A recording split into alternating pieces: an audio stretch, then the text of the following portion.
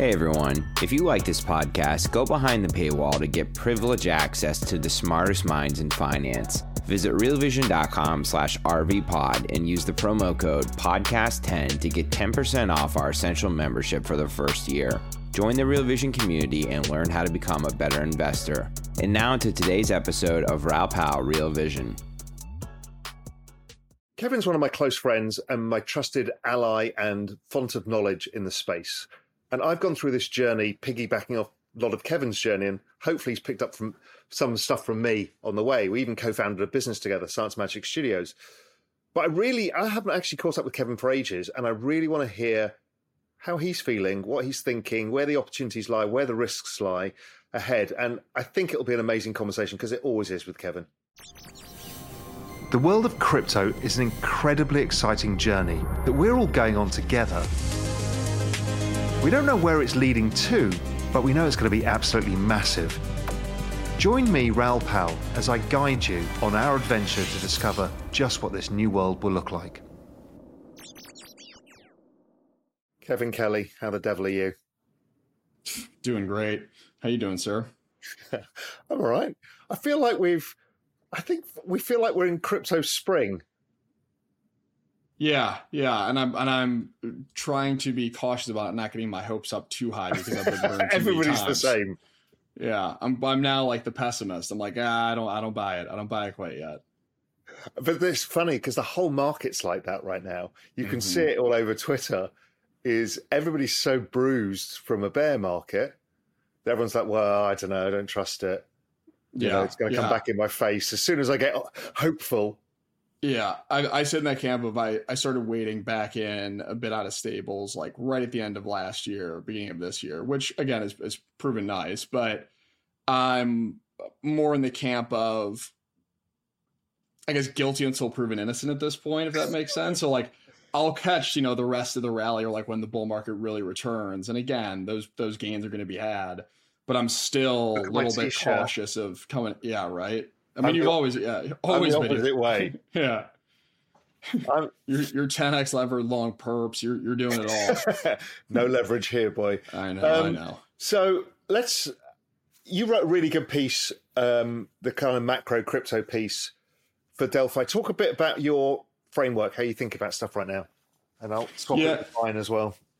Yeah. So a big theme for us really last year, and I think it's going to be extremely important this year, especially as well, is it's really all boils down to liquidity, right? And global liquidity cycles. And once you start to have that framework, a lot of what has happened and taken place and the outlook becomes, I think, a bit more clear. The timeline is still, again, a moving target, but the big thing we're focusing on is tracking liquidity and where we think we are in that liquidity cycle. And what we saw at the end of last year as we were kind of putting out that markets year ahead piece was you started to see the early signs that liquidity cycle very well may have bottomed and was starting to show early signs of a reversal, right?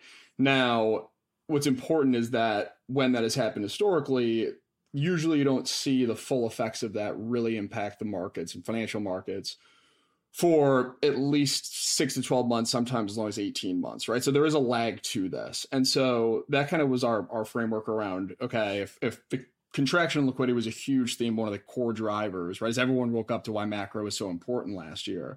That was one of the core drivers of the drawdowns in 2022. If we're starting to see that cycle start to turn, we have, my base case right now is, I think 2023 is going to be a year of accumulation. It's going to be a choppy, volatile market. I think we're going to have a couple different phases to the year in terms of market price action. But so in the short term, it's a bit less clear. But in the longer term, second half of 2023 and really moving into next year, I think the outlook becomes a lot more bullish. So that's kind of like our base case here. And I'm happy to get into kind of how we're thinking about the phases of this year. I think one thing you've seen so far, just in January and the last several weeks, is this increase in dollar liquidity, right? Which again has coincided with, a pretty strong rally within risk assets, crypto, equities, et cetera. I do think, though, that there is this potential for, and a decent probability that the market gets a little ahead of itself, as we tend to do sometimes. There's a repricing that goes on because right now it seems like everyone's trying to almost front run the front run, right? So saw a great tweet from somebody who was, I think, institutional sales, equity sales, and he was talking to a bunch of his clients over in Europe. And he said, it's amazing to me that everyone's base case now, or it's become more consensus that recession risk is top of mind, right? We moved from inflation risk to recession risk. And that's something everyone's pretty much screaming about at this point, sometime later in 2023. But at the same time, everyone's buying risk, right? And in the anticipation of looking past the actual, let's say, immediate effects of what a recession will do to what the expected policy response is going to be. And so the risk of the repricing comes in where if Powell comes out in the next couple of meetings and is keeping to the higher for longer, and the timeline around that expected policy response gets pushed out further than most people expect right now, because a lot of people are expecting it to be sooner, that's where I could see some more volatility coming into the market and potentially, again, a cool-off phase consolidation before setting up for, more bullish second half of the year and really getting into next year. Yeah, so I've got obviously using a similar framework with liquidity, and my forward-looking stuff there suggests that it's fully turned. So, everything from the China credit stuff to the kind of global macro investor financial conditions index turned really sharp. So I'm kind of expecting a bottom in the cycle in April. That's the teeth of the recession. I think we're just going to go off a cliff now. But I think the market has priced this. It kind of knows the recession. I mean, everybody knows there's a recession. I mean, there's literally not a person in the world doesn't know that right now. So the question is, okay, if liquidity does change, how does this play out? And I looked at previous times, and it depends. I mean, ETH is very closely following Bitcoin 2013. If that's the case now, then we could get a bigger spike and then a correction. If we're tracking the 2018, it's similar. I mean, it went up 283% and then spent 6 months coming down. Now, if I look back and remembered what was happening so 2018, when it all took off, was the Powell pivot. He's like, okay, we stopped raising rates. People confuse it and thinking they cut rates. They didn't cut rates until September, August, and then they stopped QT in September. Mm-hmm. But up until about June, crypto rallied like crazy. And then it then corrected as the Fed started delivering on rate cuts. So it's kind of buy the rumor, sell the fact bit, and then started getting traction later. So somewhere in that is, this two halves idea I kind of agree with. So I've been looking at that period as well. And I think, again, if you even look back at the drawdown, right, the peak and then drawdown, the 2018 cycle, a lot of similarities to what we've seen, right, in the most recent kind of drawdown cycle. If we're putting ourselves in that position saying, okay, this is kind of end of Q1 2019, April 2019, right, where you saw that big kind of wick right at the end of the quarter. And then to your point, the market continued to rip higher in the second quarter of 2019. On the back of, again, a somewhat similar backdrop in terms of changing macro expectations, specifically around Fed policy, right? What we saw there was this kind of echo bubble of sorts, right? Where you had people really kind of, again, getting bullish risk coming back into this market. We saw 200+% price appreciations in a relatively quick period. But then you hit this kind of point where buyer exhaustion caught up to the market, and you saw a top out in the consolidation you referred to, because it's not enough for the Fed to come and, even if they pause rates, and I think that's what everyone's looking at as, okay, that's the pivot. But that's not the most important part of this. It's what comes next and the timing of that liquidity. Hey everyone, we're going to take a quick pause and hear a word from our partners. We'll be right back. Yeah, and so what was different about the 2013 example is it did a sideways range. It put this big flag pattern and then broke out again, while 2019 was that quite a big correction, taking back quite a lot of the move, and then crypto ended up the year up 100%. I don't know which way it plays out, but what's going on in my head is, okay, fine, we've got these two examples. That's not a lot to go by, but we've got a rough idea what we think it could do. But then I think about the market itself right now, and everybody is underweight. 18% of the entire market's in stables. every hedge fund is gun shy. Retail are a bit like this. And we know the institutions did all of the work on allocation, stuff like that. And it feels that everybody's short the upside because the more it goes up, the more that they think, fuck, I need to pull the trigger. Now, maybe that gets the excess optimism, or maybe it is so bullish because, again, if I think about the ETH burn, if we're burning stuff in a small rally from the low, imagine when participants actually really come back. I mean, we're going to end up with a lot of people wanting to buy ETH and less ETH every day coming onto the market. I just think, okay, it might be different this time. What that means, I don't know. Yeah, it's a really interesting one. And coming into this year, I even said that I think, not to say it has the highest upside return potential, but I think from a risk-adjusted basis, ETH was one of the best bets you could be making, right? If your time horizon is longer than, let's call it 6 to 12 months, for a lot of the reasons you just mentioned there. And it's a really interesting dynamic when we start to see that demand for ETH coming in, less ETH because there's more ETH being burned, and you almost have this very vicious potential cycle in a sense, right? Because the more it gets used, the more demand there is, the more transactions, and the higher source gas prices go. It may even cause a problem that they have to change the token economics of ETH, because if you it almost works too well. It works too well. And you create a dislocating market to the upside and it becomes unstable. Because the other thing I'm thinking through, and you've looked at this too, is this Shanghai fork, right? I know I don't stake because I don't want the illiquidity for a year, and I don't want to use Lido or anything, or Rocket Pool or whatever, because A, it's complicated, and B, there's another risk that I can't quantify. But if I can do easy, straightforward ETH staking at any time horizon, which is what the Shanghai fork is, I'm going to stake my ETH. And I think that's going to take gigantic amounts of ETH out of the market. I think that's going to be more of a bullish event than a bearish event, because a lot of people are talking about the overhang, right? And the amount of ETH that can become unstaked. So if you became unlocked today, would you sell ETH? No. Nobody's going to sell it. And I think that's also what a lot of people are going to start to, if they haven't already, wake up to in terms of what, again, that short-term potential, like bearish narrative looks like right now.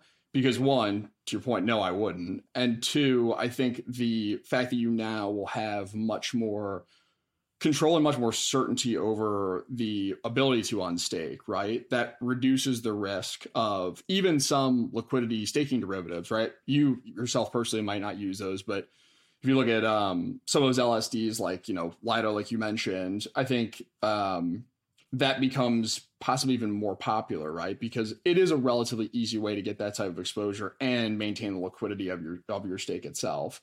And the uncertainty, because you're reducing that uncertainty, it by nature reduces the risk around, or the risk that people are factoring into staking ETH, right?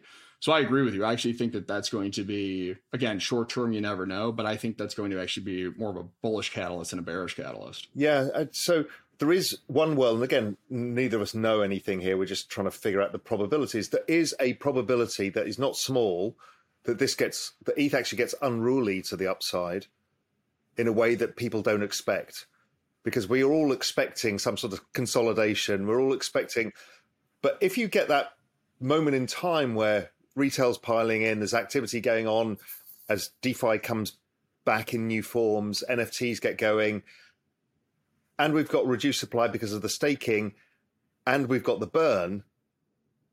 I mean, we could set ourselves up to something, this kind of tremendous crypto bubble. That there's a possibility of that, I think. Yeah, and I mean, if you look at the last cycle, right? A big part, we talked about liquidity earlier. A big part of that was also fueled by liquidity conditions within the crypto market itself, right? So not exogenous ones. We're talking about global liquidity, but when you look at, say, ETH's price is going up, right? And you're using that as collateral, right? In some of these, DeFi lending protocols to go get exposure elsewhere, or to add on to more of your position. As the value of that collateral is going up, right? Because these price going up, you're basically like increasing the borrowing capacity of the entire system, right? So that's what can cause these really kind of blow off tops and these excessive bubbles, is that it feeds on itself, right? And what we saw last year was really the unwind of that and the dark side of leverage. that type of leverage, right? Yeah, 100%. Yeah, look, it's not a straightforward year because I can see lots of different outcomes. Let's talk about some of the other tokens, protocols at a broad level. What's interesting to you? Mine, it's not the most liked by some people, and other people love it, is Solana. The reason, my simple thesis on Solana, I'm very simple in these things, is like they clearly wanted to go and adopt the 100, the next 100 million, 500 million, 1 billion people, because they're consumer facing. They've got fucking stores. Mm-hmm. They've got a phone. They kind of get that side of things. And I just look at the chart and it's so similar to ETH in 2018, 19, with this exact same drawdown. The price pattern's the same. Everyone's giving it up for dust. It's like, okay, that's interesting to me. Any view on Solana? Yeah, no, I think and I think about these in very simple terms too, because, our team are the ones who are very much in the weeds on all the technical aspects of all of this. And I think for me, where I've spent a lot of time, and I'm sure we'll get into this, is around what you mentioned there in terms of going after the quote unquote normie crowd, right? Or more kind of mainstream adoption. Yeah. And you can definitely put Solana in that category. I think even, and this is probably a very contrarian one, and there's good reasons for that, but I think a lot of the developments, especially around the partnerships that Flow has been able to get recently, right, is certainly quite interesting. This focus, I think a big focus of this year and next year are going to be around consumer facing products and products that are going to drive real actual usage and serve a real purpose, right? The way in which I've thought about this is, if you think about taking a step back and looking at the way in which crypto's evolved and these different kind of hype cycles, right? I think we've gotten to a point where we have enough of the pieces in place now to be able to create some really creative use cases around this technology and these assets to incentivize different things and to bring more people in, right?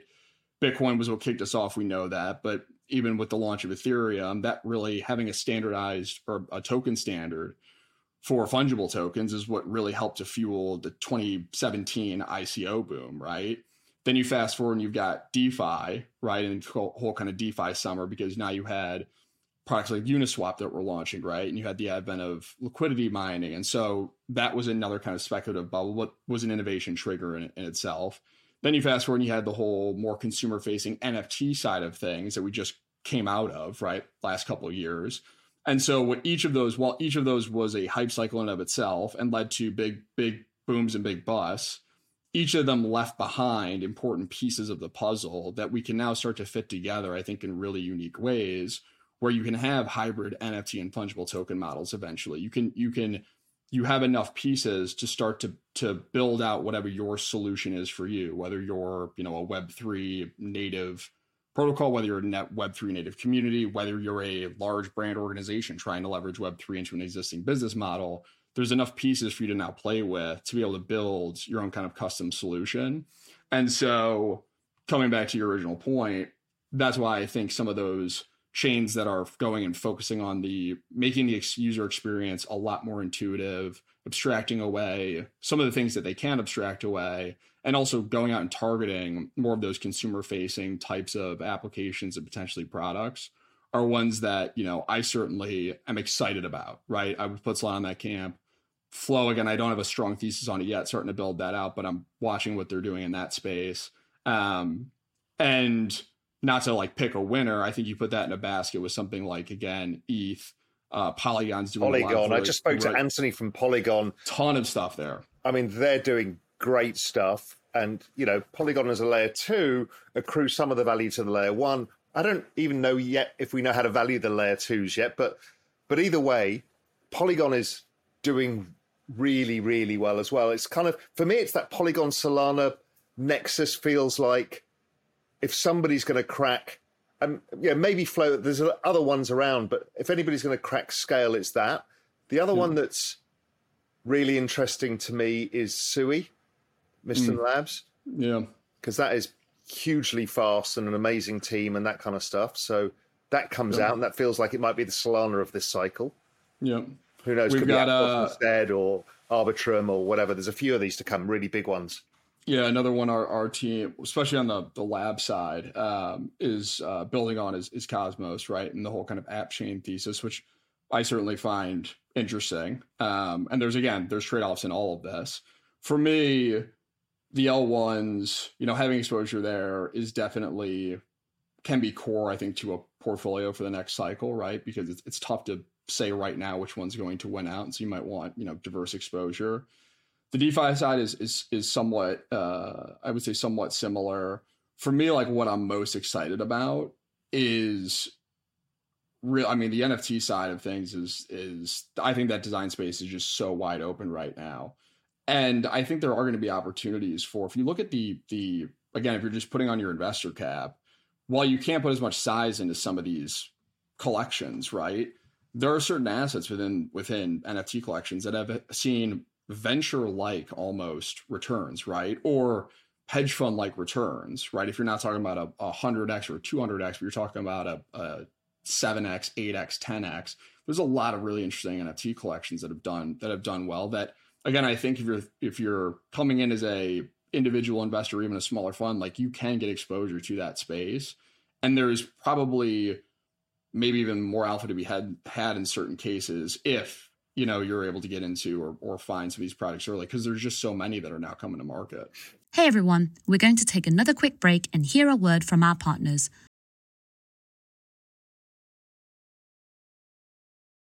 Yeah, and it's difficult. It is difficult for people to figure out what is worth getting involved in. But how I've thought about it as well, I think we talked about this in the past, is that if you invest in an ETH NFT, let's say, you get the ETH exposure. So if ETH goes from wherever we are today, 1,700, and it goes to 3,400, your NFT might move around a little bit versus ETH, but generally speaking, you get that ETH appreciation. Now, if you get it right, so, one of the reasons that I bought a Punk recently was the fact that, okay, they're about as cheap as they've been, and they're like stable at 65 ETH right now. They're like high-end property. So as the market goes up, they tend to outperform because people want to show off and they want to invest their ETH and they want to buy these things. So they tend to be a call option on the bull market. I still get the ETH exposure, but if I'm right and Punk's triple, which would go back to the high, then I get the ETH exposure tripled. Mm-hmm. And people don't understand this, which is why some of those grails, some of those art ones are potentially really good investments, because what's the downside of a Punk in ETH terms? 30%? What's the upside? 300%? That's a 10 for 1 on an asset that's already going up potentially 10 for 1 as well. That's really interesting to me. And then if you can degen and find these projects, as you said, you've seen 6529's meme cards have gone from virtually nothing to, 2 ETH. It's like, oh my God, these 10Xs. Or more. I think collectively, but those are worth like over 50,000 ETH, if I'm not mistaken. But no, to your point, I think also, like, I know, you've been tracking a lot of what Yuga's done and Bored Apes. And if you look at what they've done from a order of operations perspective in terms of building up a larger community, right? I think we're going to see a lot more of these types of models too, where you have this kind of base, let's say Genesis type of collection that an initial community is founded upon. But by holding that, it also gives you access to future drops of other assets. Yeah, right, that's what we're doing with the Real Vision Genesis NFT. Same thing. It's like you're the OG and you get accrued all the benefits. Right, exactly.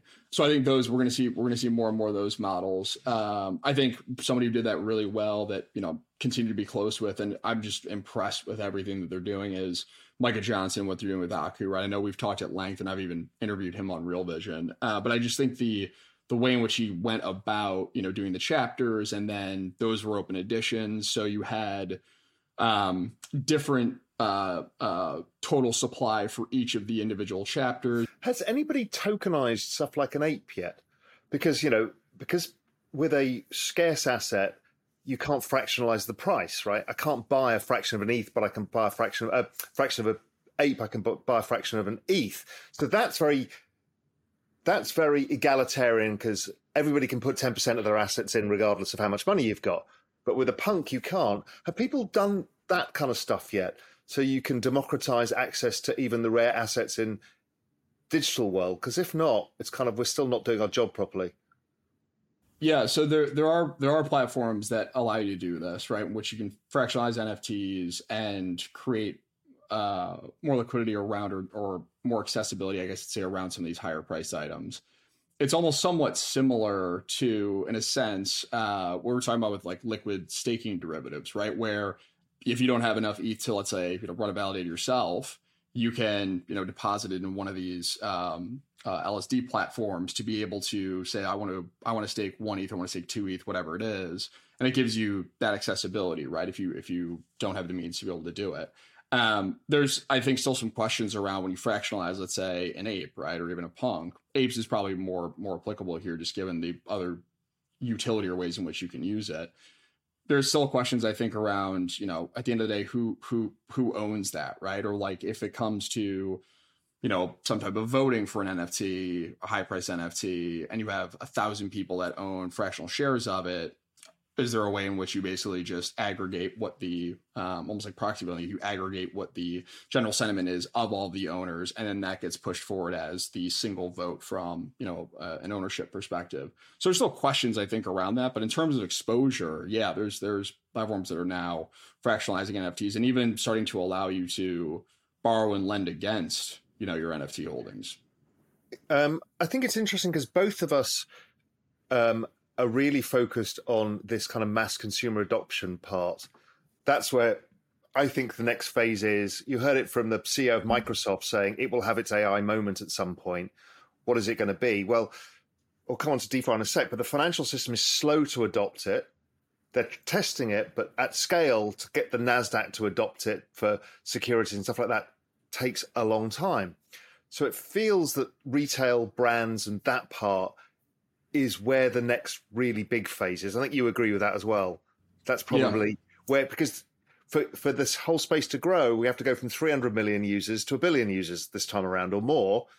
And that's going to come from something else that is at scale. And we've seen, you and I have been involved with this stuff like Ticketmaster that I've talked about a lot. And, we're seeing people use this. We've just seen California talk about putting car registration documents on Tezos. It's like, okay, that's kind of interesting as well. Two things. One, I forgot to ask this before, is I feel like Bitcoin's lost its narrative.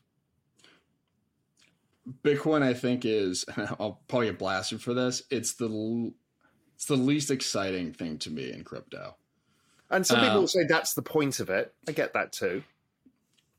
I think especially with, the ETH merge and now ETH's economics changing, right, and altering, I think it definitely took away some luster from the Bitcoin crowd around, digital scarcity and an actual like kind of hard cap. Now, again, it's not as if there's a hard cap on ETH, right? There are fluid dynamics there. One of the things I've over time kind of grown to realize is, while again, Bitcoin is absolutely instrumental in everything we're talking about today, right? Wouldn't be here without it.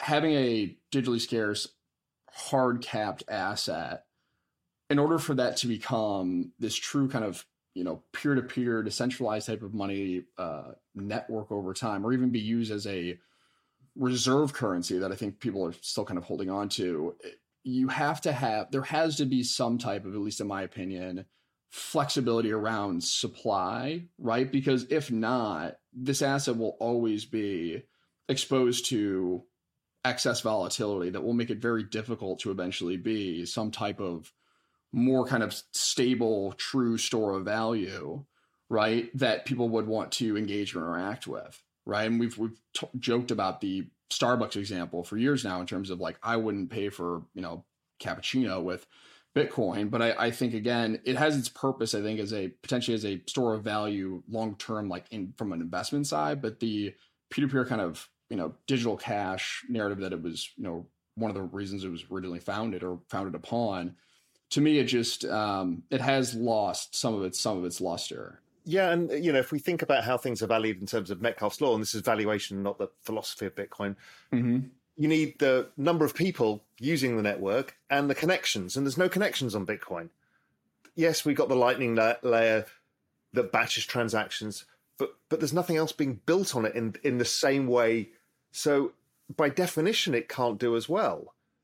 The other thing is that if you're an asset allocator, and given the choice of ETH versus Bitcoin and the green narrative stuff, you're always going to take ETH because it yields. Yep. You get a 5% real yield after supply, and you've got the access. You're betting on the technology being adopted. Why would you not? So yeah, I just feel like Bitcoin's floundering, and it's actually getting narrower in its focus. And it's somebody was joking, I can't remember who it was joking, you now need to only eat meat, only take cold showers in the morning, you have to be this austere, you only read Seneca every day to fixate, or Marcus Aurelius to fixate on how terrible life should be. You should be wearing a hair shirt, you never spend any money, you just stack sats. And it's like that's not a very big audience.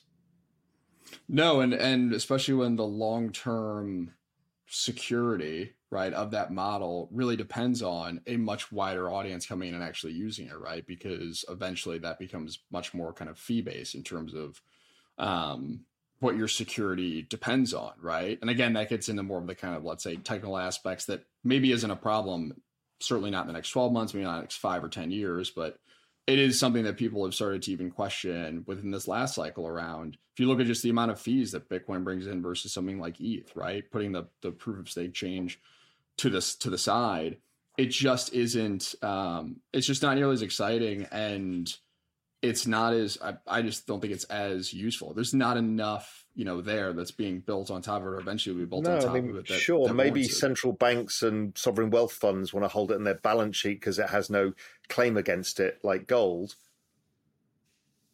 But that's not mass adoption. So yeah, I mean, to your point of them going more narrow, you had the announcement, I think it was earlier this week, right, around Bitcoin NFTs, right? And you have this, and you saw immediately this huge rift between two camps of one saying this, we're adding too much to this, right? The beauty is in Bitcoin simplicity, and that's what it should always stay as. And you have others on their side saying, well, if this actually potentially increases, the demand for, block space within Bitcoin, and then that could increase the amount of fees it brings in. Like, people are trying to start to see if that helps to maybe have it catch up with, something like ETH, because the fees eventually will become really important. It was just really interesting to see like that bifurcation almost immediately between, the two camps. And the network protectors have generally won out in Bitcoin's case all the time. So the people who don't want change have generally won out. And again, maybe in the long game that works, but in the next phase, I just don't see it working as well. I just don't think it's going to attract your uncle to invest in Bitcoin next time around. He'll end up probably buying or getting an NFT which is attached to ETH without even knowing about that he's got ETH exposure. It's going to be very interesting. The other thing that I think we've skirted around is, you said something very interesting that I think is dead right, is you usually get an innovation bubble, then you get all the failures and stuff doesn't work. But out of that comes the learning and the next phase. And I feel that DeFi, given what happened to the centralized exchanges, and listening to Joey Krug at Pantera, who's like, this is the big theme for us, I think it makes sense. I don't even know where or what. Sure, you can own Uniswap and Aave or whatever. Mm-hmm. DXDY is another one that people are looking at. But it feels that there's a lot of innovation to come out of DeFi because people have been building, resolving issues, figuring out what goes wrong, what goes right. Thoughts? Yeah, no, I agree. I think in this cycle, I think there will actually be more of an appreciation for some of those, if you want to call them blue chips, right? I mean, I know that's a bit of a loaded term within this space, but the Uniswaps, the Aaves of the world that held up extremely well, right, when they were tested. And we almost take for granted at this point how well they do work, right? So I think on one side, again, having exposure there, I certainly think they'll benefit, especially if we get to a point where institutions, we'll call it more professional investors, are coming into the space. They're leveraging or relying on valuation frameworks to justify or figure out where they're allocating, right, on an individual asset level. Uniswap itself, right, and DYDX is actually another, I think, great example of one that potentially has, even more potential. Those are actually generating like real fees, right? There's real actual network activity happening on those applications. So that I think they certainly have going for them. Options, decentralized options, is something that our team has been focused on for probably the last 12 to 18 months. It's still very early stages, but it's necessary infrastructure, especially when you have more of those investor types coming in, and they want to be able to efficiently hedge positions and run different strategies. What I do think is important, though, and this kind of ties a couple themes we've been talking about together, is we don't get to the next 100 million, new entrants within Web3 by just trading DeFi tokens on other DeFi protocols, right? And so that's where I think, again, you have this merging of themes around NFTs. Seem like they're kind of out here on their own island, but if you're able to now fractionalize those, let's say you have a fungible token component to that, or there's hybrid models that arise where you've got NFTs that serve as more kind of membership, loyalty, even being used as personal kind of identifiers. And then you've got layered fungible tokens on top to tokenize communities. Point being, the more of that we have, the more we increase, I think, the surface area for new entrants to come in which case you're now trading, and DeFi benefits from this immensely. You now have more assets, or more different diverse types of assets to trade across these different DeFi protocols, right? And it's similar, like if you want to draw the parallel to just traditional markets, it's not as if, we only have access to financial and banking stocks, within the S&P, right? You have a whole litany of different sectors and industries. That's made me think of something. I've never looked at this, is percentage DeFi of the overall market and where it should be. Because, yes, the modern system in traditional finance, actually the finance system actually became larger than the economy, and it still is to the day. But that's an interesting dynamic to look at, because I think, as you say, right now, particularly with the experience in DeFi and how difficult some of these things are still, that you can tell whether it's overshot, because it shouldn't grow massively as a percent. The space needs to grow first, and then the opportunity to use DeFi once you've created stuff. So you can see it with ETH and ETH staking, which is why Lido and other stuff has done well, is that became something that there was enough people holding ETH, and therefore there was demand for this. Mm-hmm. But until we get to that, we probably don't, DeFi can't massively outperform the market. Right. And it's today's market, I mean, you're definitely, I guess, over-indexed towards infrastructure, right? So really like L1s and DeFi, right? But again, that's not entirely bad. And that probably actually is the way in which, if we think about, again, order of operations of how, these markets progress, we needed that infrastructure to be built for us to be able to actually... You need the foundation. You need the foundation, exactly, right? You need... the base layer networks for all these applications to be able to run on, and you need the DeFi infrastructure to be able to trade, borrow, lend, and use these. Something I've been mulling over is, do you think this is the last wave of layer ones? This next lot that come, the Sui and a few others, and is that the end of? I mean, there's a marginal return unless somebody's got a total step change in transaction speed, security, and all of these things combined. It kind of feels like that game has played out because of layer twos and other abilities to change stuff. So is this the last of the layer one cycle? And then that's probably the entrance that we've got, and that's it. And it then goes to layer twos plus applications layer like NFTs and other stuff and DeFi. Yeah, I think it's a really good question. I think because of the inherent network effects that come with layer ones, right? Especially at the kind of base layer level. The argument there is for, the first movers or early movers to wind up securing, their position and potentially even dominating going forward. Even though they may be suboptimal as well. Right. It makes the barrier to entry a lot higher, certainly, right, to compete head to head. I think you're going to see this divergence. This is something our team obviously tracks pretty closely and has built out a thesis around. We go back to like Cosmos, right? I think the rise of app chains is really interesting because they're not necessarily their own separate L1s or layer ones, right? But they do allow you to create, your own kind of custom chain in a sense, right? Or build your applications on top of customized base layer infrastructure, right?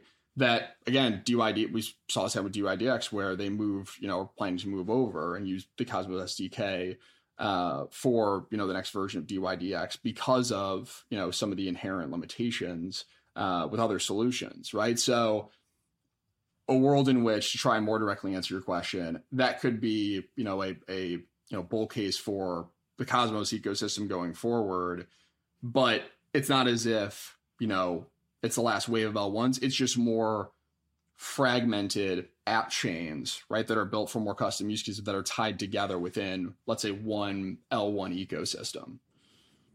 Yeah, I just think that layer one hype cycle, I think it's really hard, particularly by the next phase of whatever the size ETH is at that point, and where Solana is and some of these other very active chains, is how the hell you as a brand or somebody who's using an application on top of Web3, how are you going to say, oh, you know what, I'm going to choose some random small chain when we still haven't abstracted away the wallets and everything else to make it easy? You're just not going to take the risk. Yeah. So even if there's things like within Cosmos, so like interchain security, right, where you're able to help, smaller, let's say app chains like bootstrap security, right? So you don't have to launch necessarily your own native token that serves as, your economic security. You can actually like bootstrap that through the network itself. Like that, again, I think is a pretty big improvement and a pretty big selling point, right? For, in, the examples you're using, those who want to be able to benefit from the customization side of, let's say, an app chain, but also don't want to have to worry about, the building up the security side of it too, because again, there's obviously trade-offs to that in other ecosystems. And if you think about like the L1 hype wave, a lot of these were already in, let's say, production, were being built leading up to that. Some of them weren't, but that also stemmed from a problem that people were trying to find a solution for, right? Which was, congestion on ETH, right? And on Ethereum, where you had gas prices that were through, especially in the NFT wave, as that really ramped up, right? You had insane kind of gas wars between, and at random times, right? You try to make it like a DeFi transaction, you'd be like, why the hell is this $2,000? Gary V's just done a drop, and right, and like you're a little like you have to almost like plan trades around other things that are happening within the ecosystem, right? This kind of like concept of like a monolithic chain, right? Because all activity is funneled there, and so out of that congestion rose, some of these other L1 solutions, right? That I think really that event or that trend accelerated, the L1 narrative. Which again, you could put into this, historic kind of innovation trigger hype cycle that we've seen across, the space the entire time.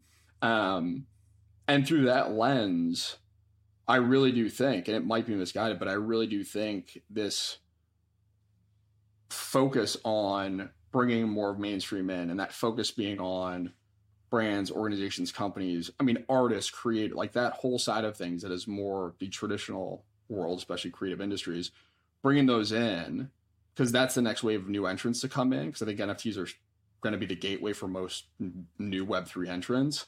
That could very well, be what sparks the next wave of this, right? The next push higher. Because again, a lot of the pieces within the crypto economy or the crypto ecosystem benefit if, that vision comes to fruition. Because there's just a lot more activity going on the network, and there's a lot more surface area for new people to come in. Let's turn it 180 degrees now and talk about what are the risks. Both of us, you're more cautious than I am shorter term. Long term, we're both frothing at the mouth bulls. I'm more bullish right now. What gets us wrong this year? What is your biggest fear where you think, fuck? I think for me, one of them is the Ripple case. Okay. Because, we just don't know how it's going to get ruled. And I don't think it's not a ruling on ETH or anything else, but the market may fear getting deplatformed. And I think that could be something that could cause quite a hurdle here. I think all the leverage and most of the big level scamming and all of that concentration risk is gone. Obviously, Binance is always a risk because it's such a large part of the market, and lawsuits against Binance. But I'm actually very bullish on Coinbase because of this. I mean, it's a fantastic position for Coinbase to be in. Yeah. And then macro-wise, I don't really see a macro risk in terms of inflation coming back yet. Yeah, sure, we can talk about that in 2024. What risks do you see where people need to keep an eye out for something? Yeah, or is there anything they should be focused on to say, this feels a bit, I don't really like this. This could be a problem. Yeah, I think the biggest risk this year is access to funding for the crypto space. And what I mean by that is there were a lot of projects, right? A lot of companies, a lot of teams that raised back 2021, 2020, beginning, let's say, of 2022, and even well into 2022. Public markets started to fall. Private valuations remain, as they typically do, remain pretty high and started to certainly catch up to where the public market is now trading. But those are still relatively high. The scrutiny around projects and deal flow has certainly increased, right? Where the power has shifted away from in 2021, you were banging at the door trying to get into these kind of top deals, right? And even just about every one of them was oversubscribed. Now, the benefit of this is the quality deal flow is certainly a lot higher in terms of, venture bets that you want to be making.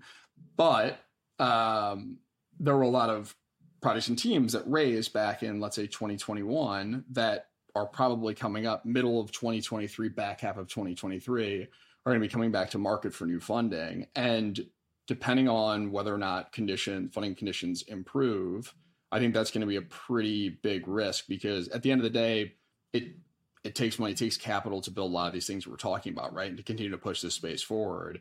And especially when you're talking about developer talent, like that's expensive talent. I think there's going to be a lot of teams that run into liquidity and potentially even insolvency issues because they just don't have access to that funding. Those funding conditions are not nearly as favorable as they were 18 months ago. No, and the hot VC money's definitely gone to AI.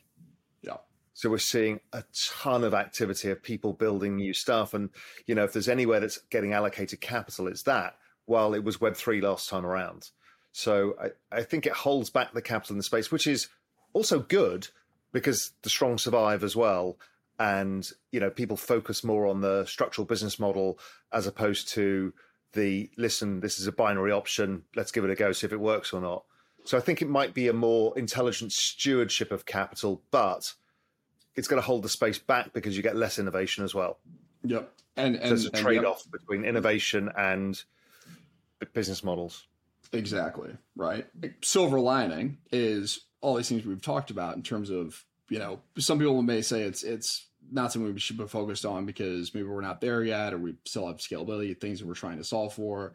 The mainstream crowd, like what makes crypto and Web3 interesting and kind of cool is that it is a bit behind the curtain, right? It is a bit of an insider's game today. And, but that being said, if you're able to create these experiences and increase that surface area for new entrants to come in, well, that comes in with capital, right? That's another way in which you can have capital come into this space that isn't wholly dependent on, this wave of institutions that everyone's talked about for years now, or even just, pot VC money coming in and funding, a lot of these early stage product teams, or even later stage growth teams, right, that have really scaled up. They've got actual businesses and they're just running headcount or overhead that's just way too high. That access to funding, like that's a very critical source of liquidity for the crypto economy right now. And that I think conditions will still be, even if we see markets like turn around, I still think they're not going to be nearly as favorable as they were when most teams raised 18 months ago, 24 months ago. No, and that would give me, so we talked about one upside scenario where the rally just kind of forces everybody in, and we've got, the lesser ETH supply, et cetera, and somebody comes up with a bit more of a killer app. There's the base case that you and I talked about, which is, we bottomed between June and October, depending which thing you're looking at. we rise up and then we correct. And then there's another scenario, which I think what you're saying expresses, which is we actually don't rise as much. And we kind of, because there's no new adoption, it just kind of stabilizes and slops around for a year. That's the other possibility here. It's not easy. I'm still, and that's why I think this year is that more of like a year of accumulation, right? And you have these kind of choppy, volatile periods and potential phases that all sets up for what's to come. But it's if 2022 is the great reset, 2023 is the great accumulation. What happens if it just goes straight up? This is the thing I can't get my head around. And I know I'm not trying to sound crazy bullish. I always try and think about all these different outcomes, right? I don't really care if it goes sideways. I don't really care if it goes up and corrects. But I think everybody's going to fucking care, much like we're seeing in equities right now, is everybody's going to care if it just doesn't pull back. Because nobody, I mean, that's a huge problem for everybody. Yeah, no, 100%. And if it's pretty much up and to the right for the rest of the year, again, it operates on a bit of a lag, but that's when you really start to see interest come in. That's where you see more VC money come in, more institutions FOMO in. Like that's what really sparks or is the catalyst that pushes people over the edge, right? Where they're not just sitting and waiting and evaluating and observing what's going on. They have to become active participants. I think, if we see up and to the right for the first half of the year, that risk of access to funding and liquidity within the crypto ecosystem certainly becomes less of a risk in that scenario. The question is, a lot of people in the ecosystem, like Delphi, it's the tokens that they sit on that create the capital to be able to reinvest. So the space goes up, the more capital people have, and the more they can be able to do stuff. So, because a lot of it comes from the space itself.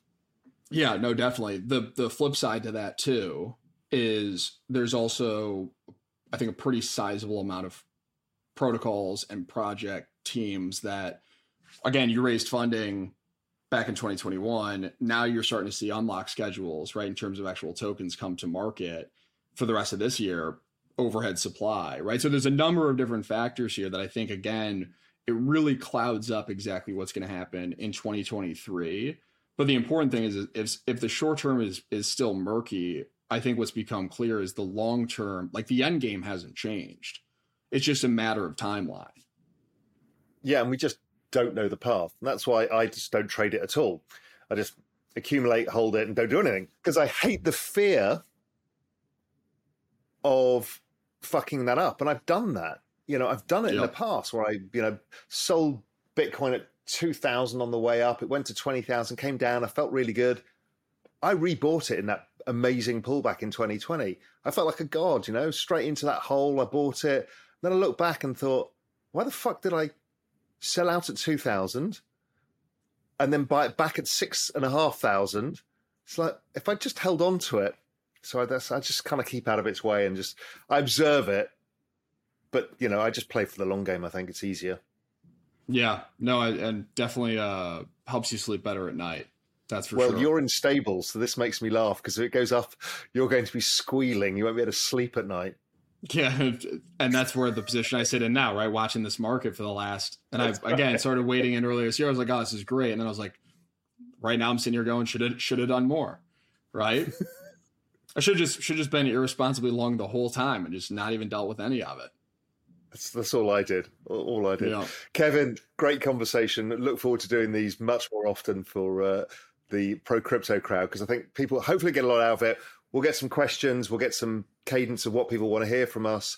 And we can talk about all sorts of shit. You and I can talk about hours anyway, so it's pretty easy. I love the framework where we talk to Kevin and we spin through at a top-down macro level where we think the opportunity sets are. And his philosophy is very much aligned with mine, where we think that the kind of Web3 angle is going to be the big unlock for this next cycle. It was also good to dig in with Kevin and learn, he's more risk averse than I am right now. And it's always good to hear somebody's angle and also thinking through some of the risks to what could happen, what could go wrong, because it's a really important conversation too. And I think that I enjoy doing these so much that I think Kevin and I are going to do more of these on Real Vision Pro Crypto, where we'll start really digging into some of these topics, catching up and getting people more understanding of the broader narrative, and then trying to dig in to some of the things he's talking about. I have no fucking idea about Cosmos, what it does or how it works, but I want to find out now. If Kevin's interested, I'm interested. Anyway, hopefully you come with us on the journey. What's up, revolutionaries? Thanks for tuning in. For more content like this, head over to realvision.com and get unfiltered access to the very best, brightest, and biggest names in finance.